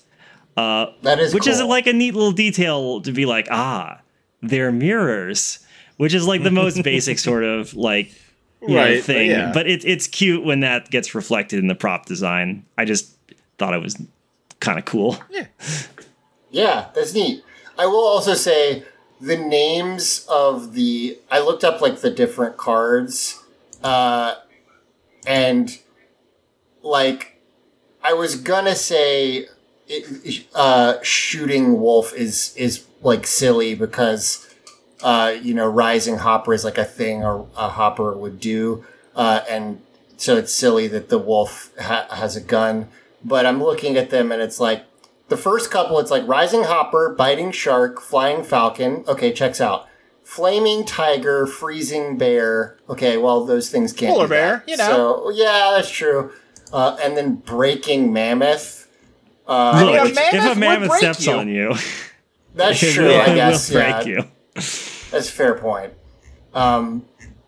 But yeah, I shoot, like, ability bullet just cracks me up in a specific way that I can't quite. So my ability is gun. Like, just, I don't know. It's just funny to me. I may watch the third episode of this just to see UA transform into a Kamen Rider. Yeah, you do see that you don't gotta wait. That's actually, honestly, kind of fair, because I feel like a lot of times I have heard, at least, that, like, women Kamen Riders, like, they don't get their shit until the movie, and it's only once. Yeah, For the third episode, she is a Kamen Rider. Yeah, so that's... you had Girl Zay in the movie. And isn't she, like, goo or an alien? She's a goo alien that can mimic other things. Yeah, she's and not she, even... like, imprints on Gotaro, so she's like, alright, become Kamen Rider. Got it. Yeah. Yeah, that's so I will give it that. That is cool, and I do like Yua. So, that I think this is like fine. I don't know. It's not like making me go like I gotta find out the next stuff. But it's okay. It's not. Yeah, it's not bad. It's totally okay. It has made me go like I should really get on trying out some of those other Kamen Rider shows. Yeah. That's actually a good point, is like what it makes me want to do most is go watch one that people really like. That, and it's reminding me that I still haven't watched King Ogre, which like should probably watch the Sentai that is literally about kings. It's good. It's real good. And it has a character whose gender is Majesty, which is rules. pretty fucking good. Vic messaged me about this. I do know that O1 does have a canonical non-binary character. Yes, it does. It's one of those things where, like, the actor is non-binary, and they have said, I consider the character non-binary, and then they, like, asked the production team, and they were like, they play the character, so ask them. So it's like, it's not like, it probably doesn't say it on, well, I don't know for sure, maybe it does, but I would doubt it says it on, like, promotional material. Sure. But it sounds like they're more than happy to be didn't Gundam just have the thing where, like, the characters are obviously canonically gay, but then after the episode, they're like, well, but no, they're not, though. But, it's open for interpretation. Yeah. Please ignore the wedding rings. But yeah, the character is called Naki. Yes, and their performer also, after the show, came out as trans mask, so... Huh. Neat. Oh, interesting. Okay, so, but at the time, considered themselves non-binary. And I think so the still character considers the character as non-binary. Yes. And on the wiki, it says that gender is genderless, so... yeah, I think that is cool that they've got that going. It is one of the things I knew about this, but they don't show up in this episode, obviously. So, but yeah, it's fun. I mean, it's fun enough. I'm excited to watch some more series as we continue to. It sure doesn't seem like the strike's going to end tomorrow, so... In fact, it has only increased with now VFX people getting involved in, hell yeah, motherfuckers! Yes, burn this all down. They have done such a bad job at breaking the strike that they have just made more people strike, so... I just have heard a bunch of people from, like, the DGA, like, be like, we got screwed. Like, our higher-ups fucked us over. Yeah. Well, because I remember they settled, and immediately I saw people being like, yes. We feel like we got hosed by, like, our leadership and stuff like that. So, I mean, Writers Guild still on strike. Los Angeles also has a big, like, city workers strike gearing up, so... Yeah. It was more than 11,000 Los Angeles city employees will participate in the one-day strike, including sanitation workers, airport employees, and street services. Fuck yeah. So maybe we'll be doing this for a little bit, and that'll be fun. My wife was like, how many series are there? And I was like, well, not as many as Sentai, but there's a lot of Kamen Riders. We don't run out. Yeah, there's a lot of Kamen Rider series. There's over 30. Wait, is Kamen Rider more, like... Is Sentai older than Kamen Rider? Yes, I'm pretty... Yeah. Yeah, Kamen Rider started in 72. And when did Sentai start? Let me just check. We don't know off the top of our heads. Wow. I want to say Kamen Rider also took a break. Go Ranger started in 1975. Okay, no, so the original Super Sentai is, like, Kamen Rider's older.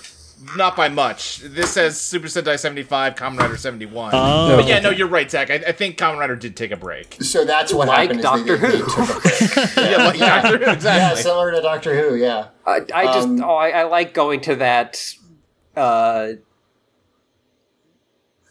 comparison, because every time I have said that to a Kamen Rider fan, they're just like, you're not wrong, but... The thing is... Yeah.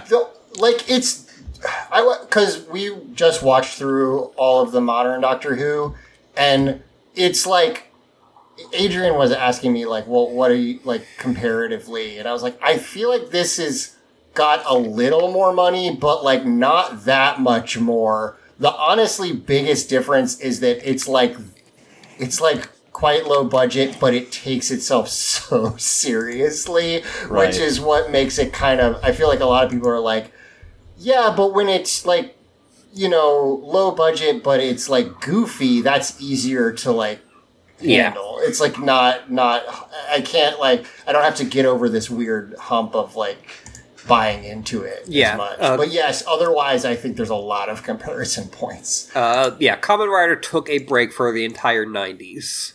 That's which is interesting to think about when, like, that was when Sentai Right, when stuff was exploded. coming over here. Yes. Yeah. And I know that there was some importing of Kamen Rider to other countries, including like England and America, but none of them ever took like Right.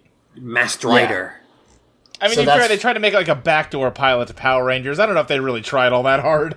They put out a season, but it's bad. Like, it's really bad. I have heard people who grew up in England have, like, that being something that people, like, oh, there's, like, you know, are you a Masked Rider fan or are you a Power Ranger? Like, you know, going between those.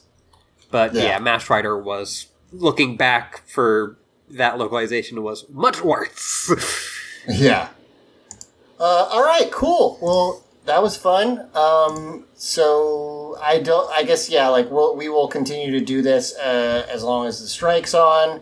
And we'll kind of just pick one and talk about it. And I don't think we're going to go in order, like I said. I guess it's not random. I'm just going to look at them and be like, that one seems interesting. Yeah. What are you doing next, Zach? Gas up the listeners. I think we're going to do Build next because previous guest Morgan really, really likes that series and asked if they could come on to talk about that. So that'll be fun.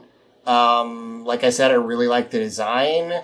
The other thing I know about it that I think is really cool is the transformation sequence is them like punching out of like the sprues that you would get a model out of because it's build. Yeah. Like they're literally like building a model and I think that's awesome. So I don't know much about it other than it looks neat to me. So, and that according to Morgan, it's at least some gay. So yeah, I've heard Build is one of the ones where I've heard people be like, that's kind of the gay guy one. Wasn't that the one where it's like two guys in one suit? Or am I thinking of a different one? No, but they have like modules and every like version of the suit is two colors like intermingled and I guess they pass the modules like they can swap off. So there's some like Kamen Rider W is the one maybe. where it's two people. Okay. And we saw a bit of that in one of the Forza movies. And right.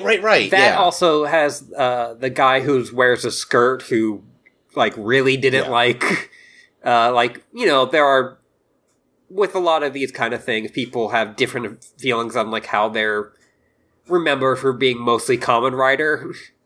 Yeah. And he was like the one where it's like, I don't ever want to come back. Oof. I get it for sure. Yeah, while like that. I know that the guy who played Forza, who is like become an established actor outside of Kamen Rider now, will always come back for it. Good for him. That's cool. All right. Luke, where can people find you on the internets? You can find me on Twitter, or, you know, fucking whatever he decides to rename it next week, at SSJ Speed Racer. You can technically also find me on Blueski by that name. I don't think I've made a single Blueski. So, you know,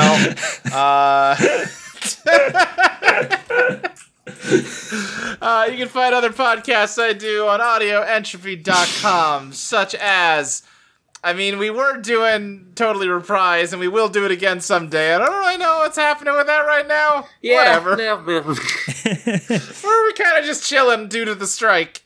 But you can go listen to the backlog of that, where we talked about a lot of great TV shows that I won't name. Well, and one of the ones we can is Forza, which we've talked about a lot as the only one that we have seen. Yeah. Yep, I was a guest on there at one point. Yeah. And you can also listen to Eidolon Playtest. It's an actual play RPG podcast. I GM 2 different campaigns, which release on alternating weeks, Eidolon Disco and Eidolon Ska. Eidolon Disco is about a bunch of mystery-solving teens in the 70s. And Eidolon Ska is about a bunch of mystery-solving teens in the 90s, trying to solve the mystery of what happened to those 70s kids. Nice. Iris is one of the 70s kids. It's true, I am. What happened to them is they guested on this podcast. Yeah, apparently. Yes. Iris, where can people find you? You can find me on Twitter at StiltsTheGM. You can also find me on co-host at Stilts. You can listen to Eidolon Playtest, which Luke already mentioned. I am on the Disco crew as Haley Holst. You can also listen to my podcast, which I update very irregularly, called Saber/Metrics, which is a sincere and critical analysis of the Fate series of visual novels and actual novels and various other things. The Saber word of the day is analysis. Oh, awesome. Good. I'm pretty proud of that podcast and the work that Sierra and I did with the Fate Stay Night visual novel. So if you are at all interested in figuring out what the hell Fate is about, please listen. I listened to some because I was like, I don't know. I hear these words and I need to know what they mean. Someone explain it to me. Go do that. Ashley, where can people find you? You can find me at @UriLabyrinth on Twitter and a dash on Tumblr and Blue Sky. You can also find me at Yuri on Co-host, which I've been trying to do more. And you can also find me at patreon.com/AshleyLeeMinor. Not really producing anything right now, but I will still take your fucking money. Give Ashley your fucking money. Hell yeah. And for me, you can find me on Twitter at Chinchi McChilla and Blueski. I have made like 5 Blueskis. I'm going to call them that from now on. And I'm so fucking mad that he changed the retweet button to say repost. That's coward shit. And you can find me there.